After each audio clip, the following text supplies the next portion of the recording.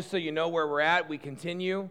This is actually week 2. This is our last. You heard Malia allude to this, but I want to drill down on it for just a second so we can really kind of understand what's happening here. This is the last of our short summer series set, and so we've had a couple of 4-week series. Romans 8, we looked at life in the Spirit, and then we looked at Jesus Says, where we talked about some touchy issues and looked at what Jesus said and how the early church lived those things out and then what that means for us. And now we're in this last one, which is just say yes. And what we're doing here is, and I warn you up front like I did last week, is this is an unashamed plug. We're going to learn some good stuff in Scripture. We're going to be in the book of Hebrews today, but this is a plug for getting over yourself and getting yourself plugged in to a small group. Now, some of you have already jumped right into small groups. In fact, go do this for me. Raise your hand high if in our first week you are signed up for a small group. Good. We've got, I think Malia told me, 65, 75, somewhere in there, people signed up for small groups already, which means we are about halfway to our stated desire of 100% participation from adults. And so if you've signed up, spectacular. Thank you. I appreciate your being on the front end of that, okay? And I would encourage you now to be in serious prayer for your group, okay? Because our groups, and we're going to see this as we get into Scripture today, our groups are going to be as good as our group participants are. Okay? And we'll talk a little bit about that. But on top of that, if you haven't signed up for groups yet, I want to go ahead, and again, I want to apologize for this, but I want to apply pressure, okay? Because we think what's happening next is so critically important that we're not sure that we can skip it. And so what's happening next, if I turn this on, I'll be able to tell you. John, go ahead and next one. I got nothing. What's happening next is our I Am series, and you saw the trailer that we had for that. That's been on Facebook. This is our Invite Your One. This is our attractional series. This is the series that is going to talk about what is the character of God, and how does the character of God, by the way, if you're here this morning and you're not a Christian, we're not mad at you for being here and not being a Christian. We're glad that you're here, and we're glad that you're finding things out. But if you're here this morning and you're not sure about this whole Christianity thing, this next series is for you, and it's the reason it's an attractional series. It'll help us grow, but it'll also answer questions for people in the community that need to know, okay? And so what this series will do is this series will tackle what's the character of God, okay? A.W. Tozer says it this way: what you think about when you think about God is the most important thing about you. And to be honest, that's not a statement you can argue with. What you think about when you think about God is the most important thing about you. And so we're going to encourage you to come, and we're going to be tackling this series. What are the attributes of God? What is God really like? Who is God really like? What does He really tell us in His Word? What can we discern? And not only that, but we're also going to be looking then at cultural challenges about Him. I'm going to tell you why that's so important.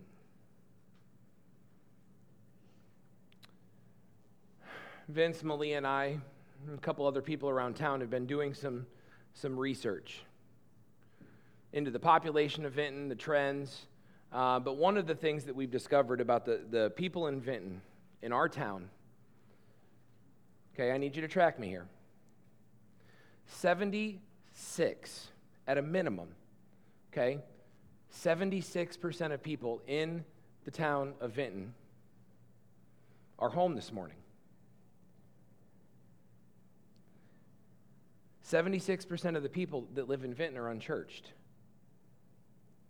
They have no desire to be part of the community of God.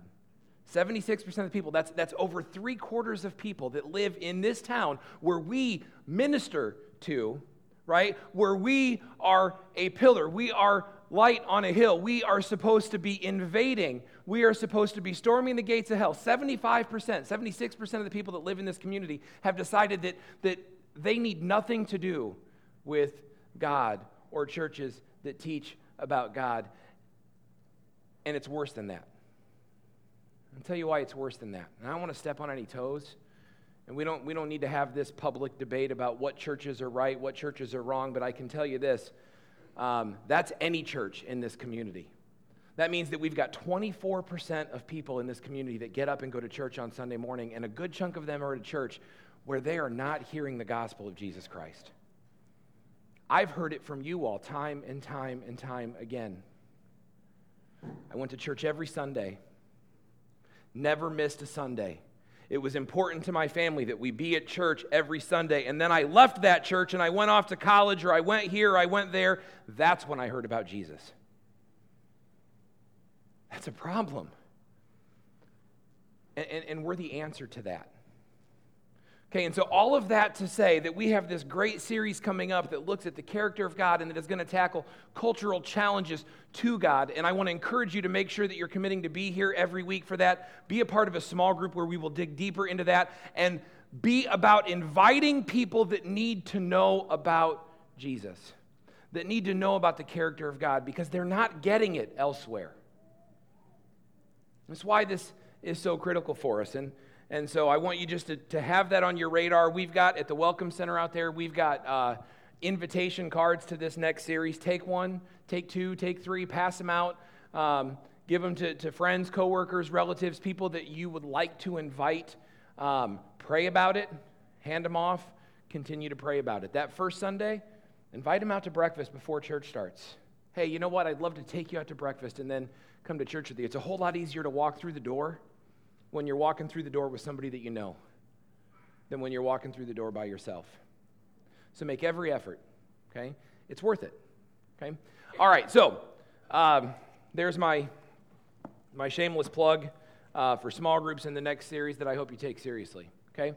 And as we continue in this Just Say Yes series, I'll remind you of the big question that we talked about last week. This is an Andy Stanley question.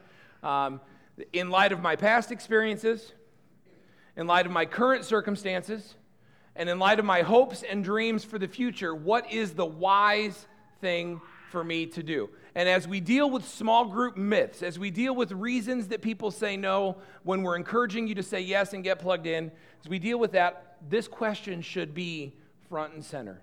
This question should be the filter that you answer the small group question with. This question should be the filter that you answer everything with. In light of your past experiences and your current situation and your hopes and dreams for the future, what's the wise thing? Not the easy thing, not the simplest thing, but what's the wisest thing for me to do? And today we deal with the question of whether or not we really need it. Denny was a great person to hear testimony on this, and there are several of you that we could have chosen, but you know, when we sit down and we think about, for those of you that know Denny well, think of here's a guy that's pretty much got it all together, right? Now, Denny's family is over there like laughing. I don't live at your house, right? I don't live at your house, so I don't know what it's like at your house, but when you think, you know, here's a guy that's pretty much got it all together. Like, I've never had a bad interaction with Denny Hummel. Like, first of all, that dude's a hugger. And I know some of you are thinking, that's a bad interaction with Denny Hummel. No. Because listen, if you're a massage therapist, you can hug me all the time. But like every interaction I have with it, it's positive and it's encouraging, right? And it's never gossipy, and it's never nasty, and it's never negative, and it's always faith-filled, and it's always focused, and it's always good. And you might think, you know what, there's a guy who probably doesn't need small group as much as the rest of us. But yet we hear his testimony. He says, you know what, no. We all need to be challenged. We all need to be in these communities. And so that's what we tackle today, is the issue that you don't need it. And for some of you just don't want to, but for a lot of you, and we've talked about this, I get it. You just don't really like people all that much.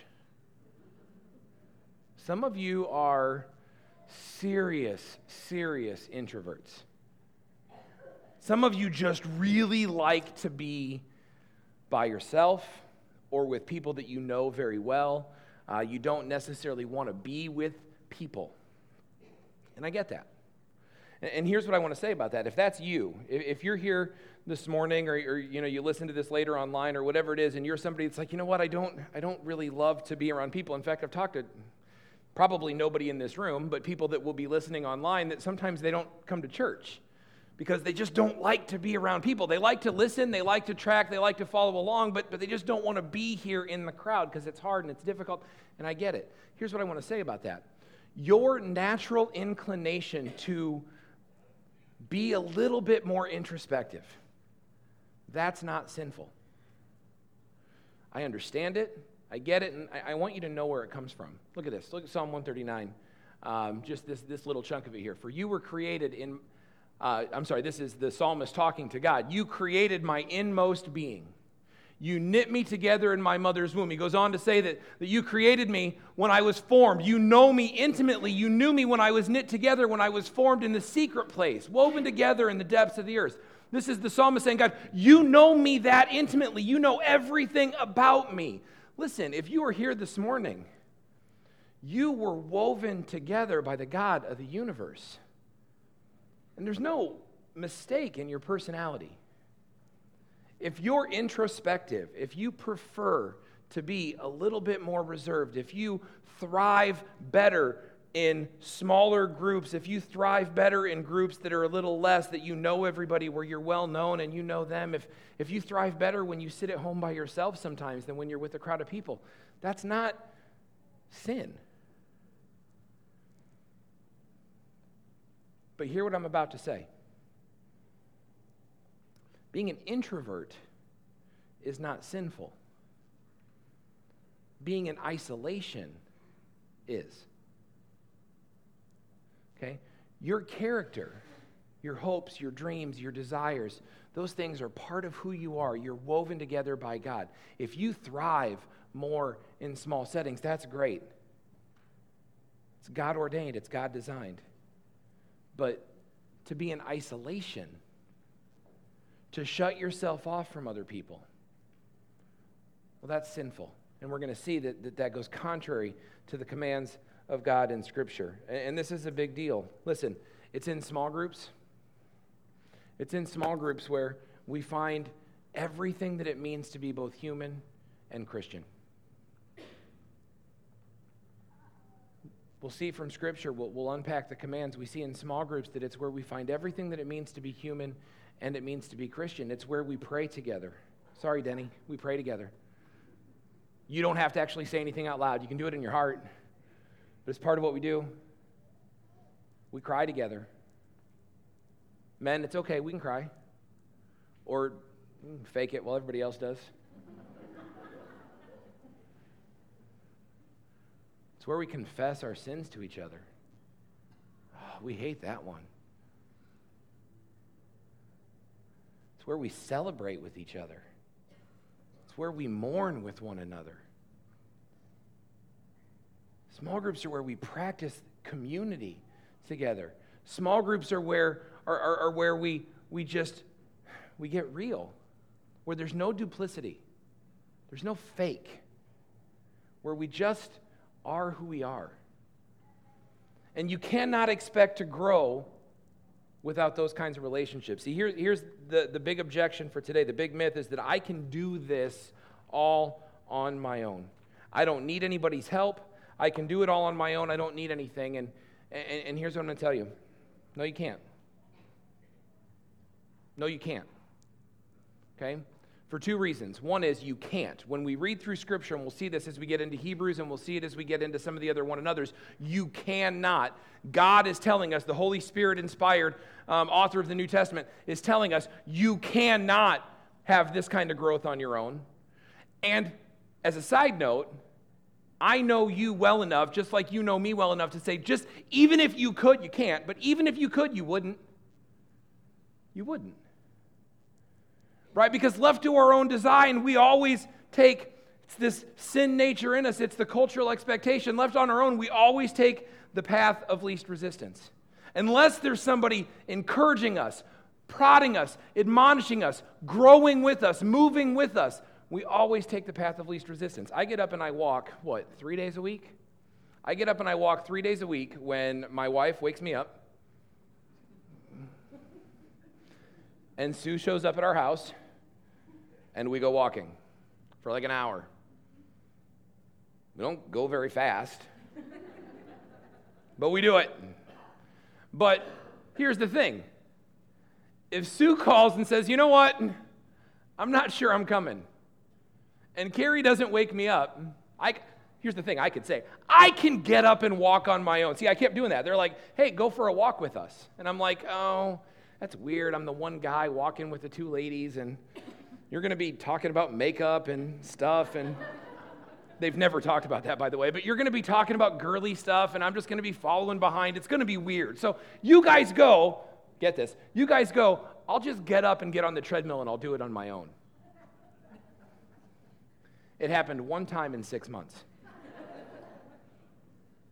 Why? Because we don't do it alone. See, some of you, that's the way you feel about church. Some of you, that's the way you feel about church. It's like, oh yeah, church is great, but I don't need a church to be Christian. I can do this on my own. But if you're honest and you look in the mirror, you are doing the exact same stuff. You are in the exact same spot. You haven't grown one little bit in your faith since the same time last year or the same time 2 years ago. Because we don't, right? We need community. That's the way we're wired. That's the way that God put us together. And so we're going to look in Hebrews 10, and that's going to be our good jumping off point. I'm just going to put the first verse up there on the screen, but I'll read you the three that we're going to look at. Chapter 10, 23 through 25. And here's what we get. We say, let us hold tightly without wavering to the hope that we affirm, for God can be trusted to keep his promises. Let us think of ways to motivate one another to acts of love and good works, and let us not neglect our meeting together as some people do, but encourage one another, especially now that the day of his return is drawing near. Okay, and so we're going to jump off on this text, and there's a couple of things that we're going to deal with. And the first thing is just this idea that the author tells us, let us hold tightly without wavering to the hope that we affirm. Okay, and so there's something there that we have to understand is, well, what's this hope that we affirm? Right? What is it we're holding tightly to? What is it that allows us to be anchored and rooted into this unwavering firmness? And for that, we just simply have to go back a couple of verses. We're not going to dwell here, but I just want to let you know what we're talking about. When we go back to verse 20, right before this, here's what we're holding to. This is the essence of the gospel message. Okay? If you are here this morning and you claim to be a Christian, if you're here this morning and you've never claimed that, okay, then just listen in, because this is what this is all about. But if you're here this morning and you claim to be a Christian, I don't want anybody ever walking away from here. I don't where the kids are. I don't want anybody ever walking away from here and saying, you know what, I went to that church every Sunday, but it wasn't until I left that church and went to college that I heard about Jesus. Listen in, okay, because I will call you a liar. I will. You're like, well, I went to Blessed Hope my whole life and nobody ever told me about Jesus. Listen. By his death, Jesus opened a new and life-giving way through the curtain into the most holy place. And since we have such a great high priest who rules over God's house, let us go right into the presence of God with sincere hearts, fully trusting him. For our guilty consciences have been sprinkled with Christ's blood to make us clean, and our bodies have been washed with pure water. This is the good news, the gospel of Jesus Christ that says, because of who he is, because Jesus is God's son, because of his death, by his death on the cross, Jesus, by his death, he opened a new and life-giving way through the curtain. The curtain there, it doesn't matter if that reference makes sense to you, great. If it doesn't, it's okay. Has to do with the old temple and this curtain that separated the holy place from the most holy place. And the only people that could go into the most holy place was the high priest, and then only once a year to make atonement for the sins of the nation, but he had to go back every year and do it, and he had to make atonement for his own sins before he could go in, and that's what this referred to. He says, but Jesus, by his death, he opened a new and life-giving way, not a death way. You know how you got in? You know how the high priest got in? He had to slaughter a lamb to make sacrifice for his own sins. And then he had to go and he had to slaughter a lamb for the sins of the people. But this says, no. Because of Jesus, by his death, he opened a new and life-giving way through the curtain into the most holy place. And since we have a great high priest, that's Jesus now. Jesus is our great high priest. Here's what it says. Now we can just go freely when we want to. We can just move into the presence of God. We don't need to make sacrifice anymore. There is no way of death and blood that we have to make on our own behalf to get to God anymore, because by Jesus' death, he's opened this new way. And so this is this grand thing that happens. Okay? And then we see here, the author continues, and he says, so because of that truth, that's the hope that you affirm. Hold tightly without wavering, because God can be trusted. Hold tightly without wavering. You know, the issue of holding tightly, it means that you need to stand firm. I'm going to tell you what that looks like in my life. When I stand firm, I do so in the context of community. Just is what it is. When I isolate myself, when I'm all alone, and I have those moments, we've talked about this before, those moments where I get like despondent or frustrated, or you call it depression, you call it whatever it is. It's just these seasons. They happen. It's okay. But when I have those moments and I retreat into myself, then, I'm ashamed to admit, as your pastor, though, there are times that I waver. Not like, oh, God's not real, or oh, this, but it just, my faith isn't strong. I'm not as firm as I want to be. And thankfully, because of God's grace, those don't last long. Because I have good people in my life that have permission to talk to me about those things, or that can hold me accountable, or that I'm just going to be with on a regular enough basis. But you can't stand firm when you're in isolation. You know why? Because in this world, everybody's an expert on something. And you pick a crazy viewpoint, you pick a crazy thought, and then you just look on the internet and you can find somebody who's an expert in it. Listen to me. Do you understand that in the year 2017, there is a society, and if you're part of this, I'm sorry, I'm poking fun at you, and we'll talk later. I'm not sorry. I'm sorry that I'm poking fun at you. I'm not sorry that you'll get there. There's a whole society in this day and age that is out there that will preach to you and try to convince you no matter what that the earth is flat. I don't know if you're aware of that, but there's a whole flat earther society out there, right? And they will tell you with their facts and their expertise and everything why it is that you've been lied to forever and why the earth is flat.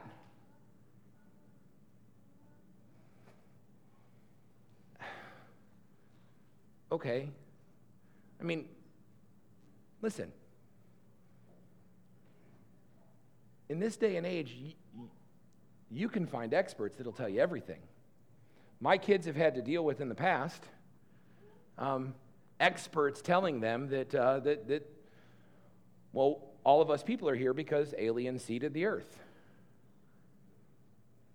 And that's how we exist, and that's why we're here, is because aliens came and spread their DNA, and people exist. And listen, your kids will have to deal with the same stuff, but we have all of these things that happen. You know what? In our culture, you're an idiot if you don't think you came from a single-cell organism. I mean, you are ridiculously close-minded. You have shut yourself off to all scientific inquiry if you don't believe that you evolved from an amoeba.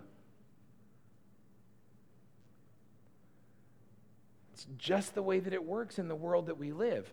But what we read here is that we are to hold firm, unwavering, tightly to the hope we affirm, that is the person of Jesus Christ. And you do not do that in isolation. You can't. In fact, here's something that some of you will just know to be true. Okay? Oh my goodness. That's the one I want.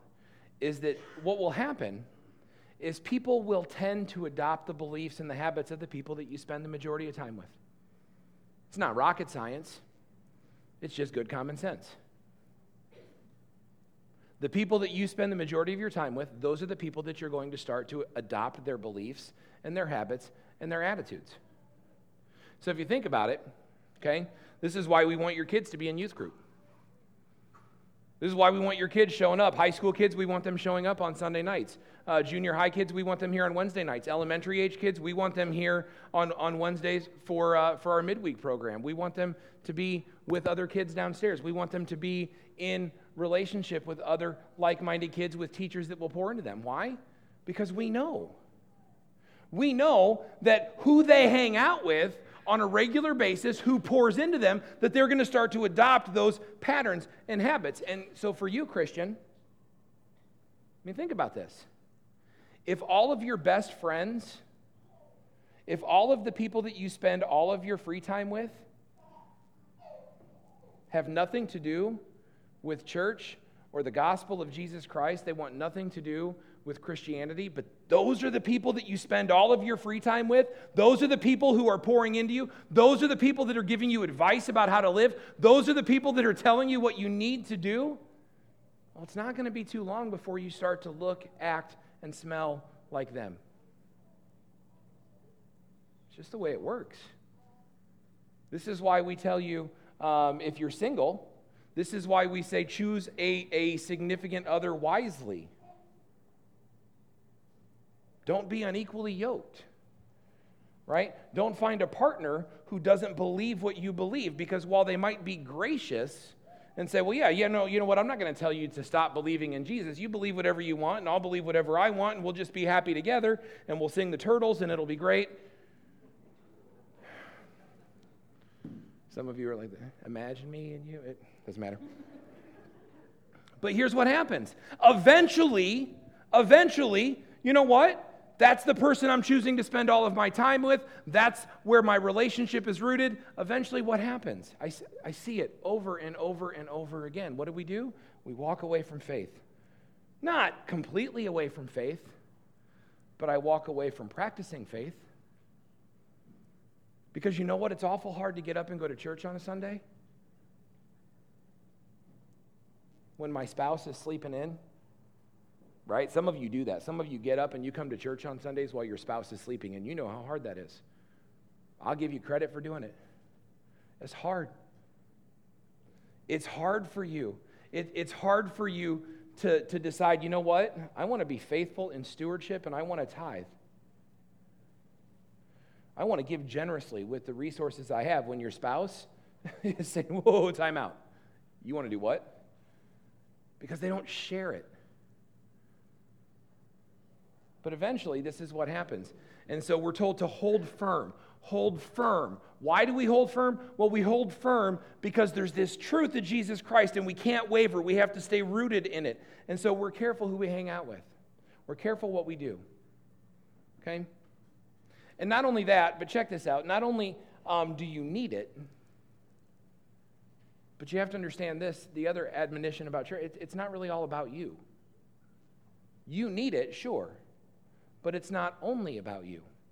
See, oh my goodness, what's going on with my clicker? There we go. We go back to Hebrews 10 and we continue. So let us think. This is what he says. Hold firm, don't waver, stand your ground in the truth of Jesus Christ, because Jesus is good to his word, and so you can't vacillate, right? You can't be wishy-washy. You stand firm right here. And he says, and so here's how you do that. That's a tall order. Standing firm in this culture is hard to do, right? Because there are people that will tell you the earth is flat, and they can prove it. Standing firm in this culture is hard to do because there are people that will tell you, you know what? Sexuality, that's an outdated mode. We don't need to worry about it anymore. Standing firm in this culture is hard to do because there are always people pouring into us that want to tell us something different. But Paul says, the author of Hebrews says, stand firm. How? Well, do this. Let us think of ways to motivate one another to acts of love and good works. See, it's about you because there are people that should be pouring into you, but it's not about you. It's also about the other people that you're supposed to be motivating in love and good works. See, this is the beauty of a small group. This is the beauty of a church community. This is the beauty of how this works, is that this is the one place in the world where, guess what? It's not all about you. And how contrary is that to the thinking of the world? Everywhere you go in the world, people are going to tell you that everything is all about you. Everything is all about you. You can have what you want. You can have it how you want. You can have it your way. You can do it. You don't even have to wait for it. You can just charge it, right? You could borrow money and you can have it now. Everything is about you, your experience, making you happy, getting what you want. But here in Christian community, it's not really all about you. Yeah, there's part of where people are pouring into you, but your part is to turn around and pour back into them too. And so the author says, let's think of ways to motivate one another, not sit in the pew. What did Denny call it? A pew potato? Never heard it? I like it. Okay? Not sit and be a pew potato, but let's figure out how this can be about more than just me. It's not about how I can sit there and I can be motivated to love and good works, but how we can motivate one another. Community is inherent in this. Let's think of ways to motivate one another to acts of love and good works. And let's not neglect our meeting together as some people do, but encourage one another, especially now that the day of his return is drawing near. The idea here is that we are supposed to be pouring out for one another, motivating one another, pushing one another to something better. If you read carefully through the New Testament, you're going to read 70 to 80 some odd one another statements. One another statement implies community. You cannot be a growing, obedient Christian that lives in isolation. Because you can't follow the commands of Scripture if you live in isolation. You've got to be plugged in to the community. You can't sit and sour. You've got to get plugged in. Let's think of ways to motivate one another to acts of love and good works. Good works. Did you know Ephesians 2:10 tells you that you are God's masterpiece? You are God's craftsmanship. You are his workmanship. And here's what that verse says. Here's how it ends. It says, you were created new in Jesus Christ. Why? Not so that you could sit and be entertained, and not so that you could have people pour into you, but that you were created new in Christ Jesus for this reason. Listen. To do the good work that he planned for you long ago. You were created new in Christ Jesus so that you could be about the work of the ministry. And when I go to a small group, I have people working on my behalf and I'm working on their behalf of thinking of ways that we can motivate one another to acts of love and good works. And so when I put those two things together, God's saying that you were created new in Christ Jesus to do this good work that I've designed for you long ago. And then I get to a small group, a community of people where we're motivating one another and thinking of ways to push each other in love and good works. Then what I'm seeing is that small groups or community groups or whatever we want to call them, they are part of God's plan for your life. That you were designed for these kind of groups that will push you on in love and good works. And those love and good works he designed for you long ago when you were made new in Christ Jesus. That's the way that it works.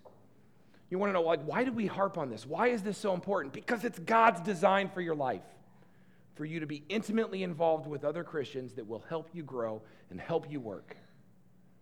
And that you will help them grow and you will help them work. If you're going to look at me and say, you know what, Matt, I don't need church. I don't need small group. I don't need Sunday. I don't need that stuff. I'm going to say, okay, well, first of all, you're wrong.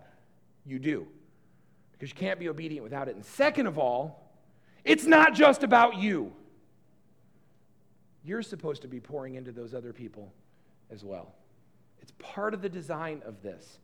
Okay? It's part of how we understand what God says in Scripture. And here's the thing about small groups. Here's the thing I need you to understand too. That's where we help teach Christians how to act like Christians. Here at Blessed Hope, okay, and if you choose to worship with us here at Blessed Hope, this is what we do. Small groups is the place, okay, where we teach Christians how to act like Christians. That's what that's about. What does God say about something?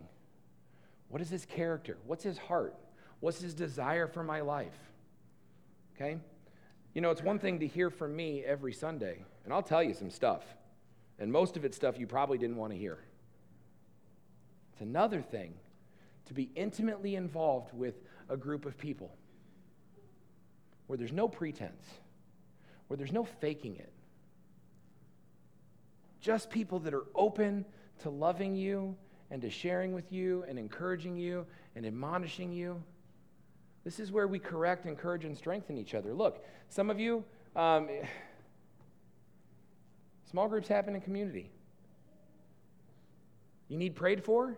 You know what? I'm happy to pray for you. The elders are happy to pray for you. But you know what works great? Is your small group comes around you and prays for you. Right? You got joys to celebrate. Your small group is ready and waiting to celebrate those joys with you. You've got behavior that needs to be, church, help me on this one. This one, okay, listen. Help me on this one. Why is it that I always have to be the guy? Why is it that I always have to be the guy, right? We are a community. We are a priesthood of believers. There's no law that says Matt's the only one that gets to say hard truths. So why do I always have to be the guy to sit down with somebody, look him in the eye across the table and say, listen, bro, I love you, but you're doing it wrong. I'm looking through Scripture and I'm reading Scripture and the commands of God are implicit and they're clear and we can't get around them. And so I love you and I will always love you and you'll always be welcome, but you are stuck in a life of sin and you have to. Why is that always me? Shouldn't be. It's the role of a community of believers to love, correct, encourage, strengthen, pray for, celebrate with one another. The reality is that we're called to stand firm in our faith. And standing firm in our faith, the next statement says, so here's what you do. You encourage one another. Not you come to church and you let Matt tell you stuff. And again, I'll tell you stuff. Right? But that's not what it's called. It says you stand firm in your faith. And the church pours in to one another. And they share life together. And that's how this works. That's why we read through Scripture. There's one another's all over the place. Galatians 6:2 says, you carry one another's burdens. Some of you in here are so burdened. Some of you in this church, and I know this because you tell me, and I'm like, well, who have you shared this? Well, nobody. Well, who are you connected to at the church? Well, nobody, really. Well, you know what? Part of the need to be in small group is so that we carry one another's burdens. I can tell you when we had Aubrey, that was a burden. Let me clarify. Love you.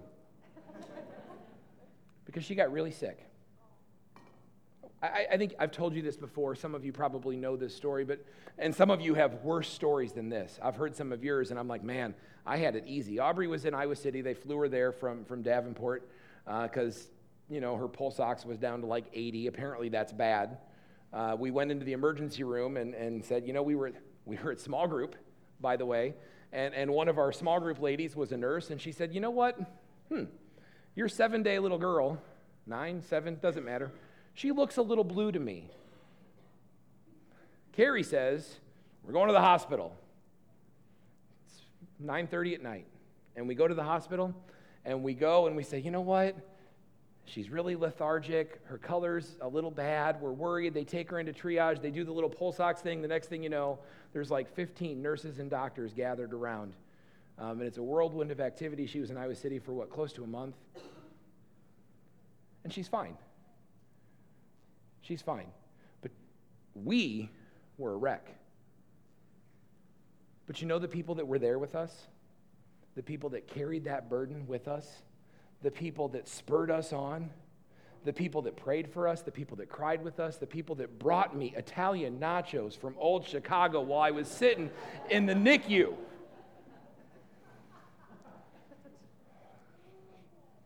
It was our small group.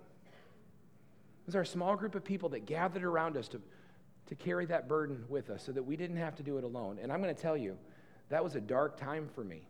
Not because that was a time when I was trying to figure out, okay, God, I'm doing everything you asked me to do. So why am I here? Why is this happening? And I had other people that were pouring into me the wrong stuff. I had other people telling me that, see, God can't be real. Because if God was real, that wouldn't be the case. If God was real, that kind of thing wouldn't happen. If God was really out for you, if the God of the Bible was really the God of the universe, then you wouldn't have to deal with something like this. Not you who've been obedient and who serves and does all of these things. And that was what was coming in from the world. And if that was the only people I'd surrounded myself with, then I'd have been in trouble. Because that was round about the same time I was trying to figure out if I wanted to be in ministry. I just started serving as an elder at the church. I was trying to figure out, do I want to be in full-time ministry? What is that about? Listen, my life could have been significantly different, but my small group stepped in and they carried that burden with me. And they prayed with us and they cried with us and they brought us nachos. It's a big deal. 1 Thessalonians 5:11 says, you encourage one another, you build one another up.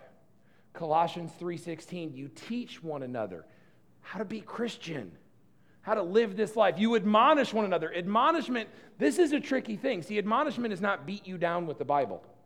See, when I say, why am I the only one to do this? I've never actually hit anybody with this. It might feel like it. No, I mean, honestly. It might feel like I beat you up with the Bible. But that's not what admonishment is. Admonishment is a broken heart for you. Admonishment is a very true statement of love and regard and best desires for you. I mean, if I love you, then sometimes I will hurt you. Why? Because I love you and because I'm called to teach and admonish one another. Why? Because that's how the church builds one another up. We know, if this is true, that this is the Word of God and that obedience to God is a good thing, and of course it is. If that's the case and I really love you, then I'm going to help you figure this out. Parents, this is one of the hardest jobs you have, is to toe the line of love and acceptance, but also admonishment and building up and teaching. I mean, those of you that have teenagers, you know how that works. Those of you that have 25-year-olds, you know how that works. Maybe older. I don't have anything older than a 25-year-old, so I stop there. But that's how this works. It's not easy. James 5:16 says, we hate this one. We confess to one another. We confess our sins to one another. Why? Because something happens when you're willing to share your faults. Something happens when you're willing to share your sins. Because then, when you share your sins, guess what you get? You get admonishment. You get encouragement. You get built up. You get other people to carry those burdens with you. Ephesians 4:32, be kind to one another. Forgive one another. We live in a world that will teach you that at best, you maybe get a second chance. Right? Fool me once, shame on you. Fool me twice, shame on me. I'm not even putting myself in a position to be fooled a third time. At best, you get two chances. But in small group, here's what we read. We read that we forgive one another, that we're kind to one another, that we allow for faults. And then Romans tells us that we accept one another. We accept people that are different from us. We accept viewpoints that are different from us. I loved hearing Denny say this about small group. He's like, you know what? I believe certain things, and again, we're not talking about like core, essential, fundamental doctrine, like, but we're talking about, there's things we all disagree on, some finer points, some lesser doctrines, some lesser points of theology, some lesser things that don't matter quite as much. And we've talked about this before. We've drawn the circle on the board up here, and we've said, if it's inside the circle of orthodoxy, right? If it's inside this salvific thing, if it affects your salvation, who Jesus Christ is, what he's done in your life, if it's something that affects that, then it's outside and we can't accept it. Okay? But everything else, if it doesn't affect who Jesus is, okay, if it doesn't affect his word, if it doesn't affect these things, then we don't have to draw dividing lines over that. Okay? Which is why, listen, I'll go back to this example. That's why Vince and I can minister effectively together. Because Vince and I don't agree on all finer points of theology. He's wrong on a lot. See, that was unfair because you don't have a microphone. But you know what? We don't disagree on salvation. We don't disagree on the Word of God. We don't disagree on those things, and so we can minister together. We can accept one another. Listen, we are called to be together, which means you need to be a part of the life of the church. You can't do it from the outside looking in. This is a critical nature. This is critical in what we do. Okay, so the last thing I'll show you just simply is this, and this is just for some of you. This won't mean much, okay? For some of you, this will make a whole lot of sense. And so let's just throw this up here, and I'll just explain this briefly. But some of you are confused about how church is supposed to work. So if you allow me to teach you for just a second, some of you, well, of course of all, if you're low on corporate involvement and individual involvement, corporate involvement means the large group, large activities of the church. So if you're low on that, and you're low on your individual involvement, you are one of those people who I would call a nominal Christian. It's not me throwing stones at you. That's just by definition, that's what you are. You would say, there are people all over this community. Remember, I said 76% of the community isn't going to church on Sunday morning. Now, a bunch of those are on the roster somewhere, right? A bunch of those people are members at a local church. They just ain't been there in 5 years. But they would tell you, well, I'm a Christian. Of course I'm a Christian. Yeah, I'm a Christian. I belong to that church. They are, at best, we would call them nominal. They have no corporate involvement except for Christmas and Easter. Okay? Maybe. Okay? And they have no individual involvement. They're nominal. But what happens is we tend to substitute. This is the one that happens most. And I'm going to be actively involved in the corporate worship of the church. But individually, I'm not getting plugged in at all. If you've ever said, I can't go to a large church, okay, this might sting for a few of you. If you've ever said, I can't go to a large church because it's just too impersonal, then that's you.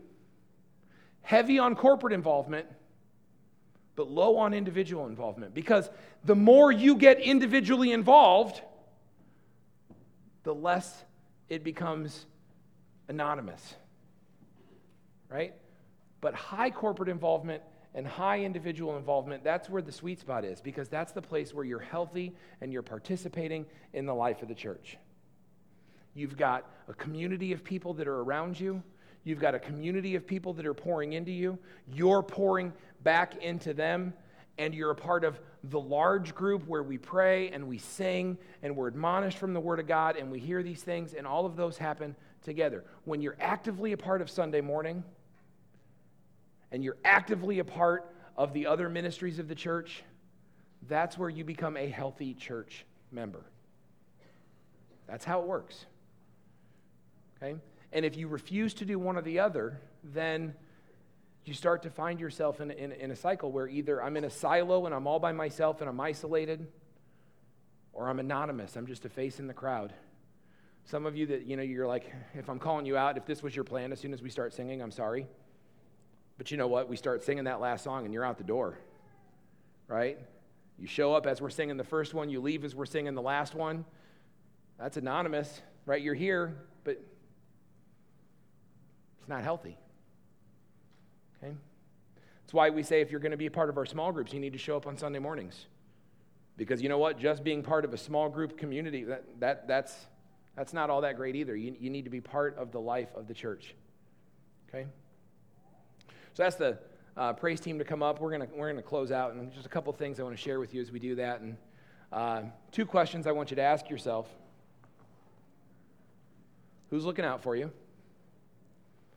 And who are you looking out for? And I want you to take that encouragement, and I want you to say, you know what, wherever I'm at, if I'm a nominal church person, maybe the commitment you need to make this morning is I need to show up every week. Maybe you just need to make a commitment to yourself that says, you know what, I'm going to take this seriously, and I'm going to show up every week. Maybe it's, you know what, I'm going to get over myself, and I'm going to listen to Denny, and I'm going to say, I'm going to jump into a small group. He says, you know what, just try it. Just try it. See what happens. But whatever it is, it's kind of this opportunity, this moment for us to take a step of faith. Okay? At this point, we're going to ask the ushers to come forward, and they're going to collect this morning's offering. I want to remind you, if you're visiting with us today, if you're visiting, you're under no obligation to participate in the offering. The offering is something that those of us that call Blessed Hope home, that we do to fund the ministries of the church. And the ministries of the church are all about the gospel of Jesus Christ. That's why that next series is so important. It's all about the gospel of Jesus. Okay? And as we are collecting the offering, I want to encourage you in this. Okay, as we're collecting the offering this morning, if you're ready to join a small group, write it down on your paper, throw it in. If you've got to make a commitment about something, write it down, throw it in. But there's no time like now. There's no reason to wait. Would you pray with me? Heavenly Father, God, we come before you this morning. And we thank you for who you are. We thank you for the truth of Scripture. We thank you for the fact that we, by the death of Jesus, have this freedom to enter the most holy place, that we are in essence, we have entered into this lifelong relationship with you through the death of Jesus Christ because you love us and you've poured out for us. And so, God, we ask you to help us grow up in that. And we know from Scripture, we can see clearly from Scripture that your design for helping us grow up in faith is to be in a community of like-minded believers that will pour into us and that we can pour into so that we can practice these one another's and we can grow up and we can be who you've designed us to be and we can do the work that you've created for us to do long ago. God, we thank you for that truth and that encouragement, and we ask you for the ability to live it out well. And Father, we ask you to take this offering. We ask you to take it, to multiply it, to do good things with it, Father. We ask you to take it and use it to make inroads into a community that's lost. 76% of people, at a minimum, that have no desire to be in relationship with you. Father, that breaks my heart, and it should break ours as a church.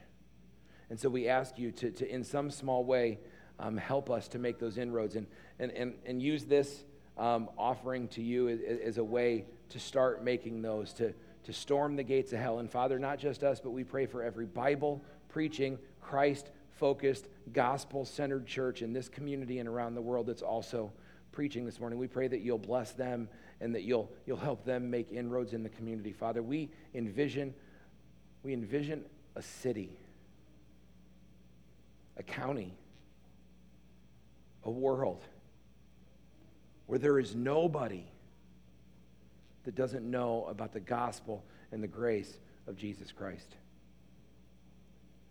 And Father, so help us as we seek to bring light where there's darkness, and hope where there's hopelessness, and life where there's death. Father, we love you. And we thank you for the blessings that you pour out on us. And we thank you for this part of the mission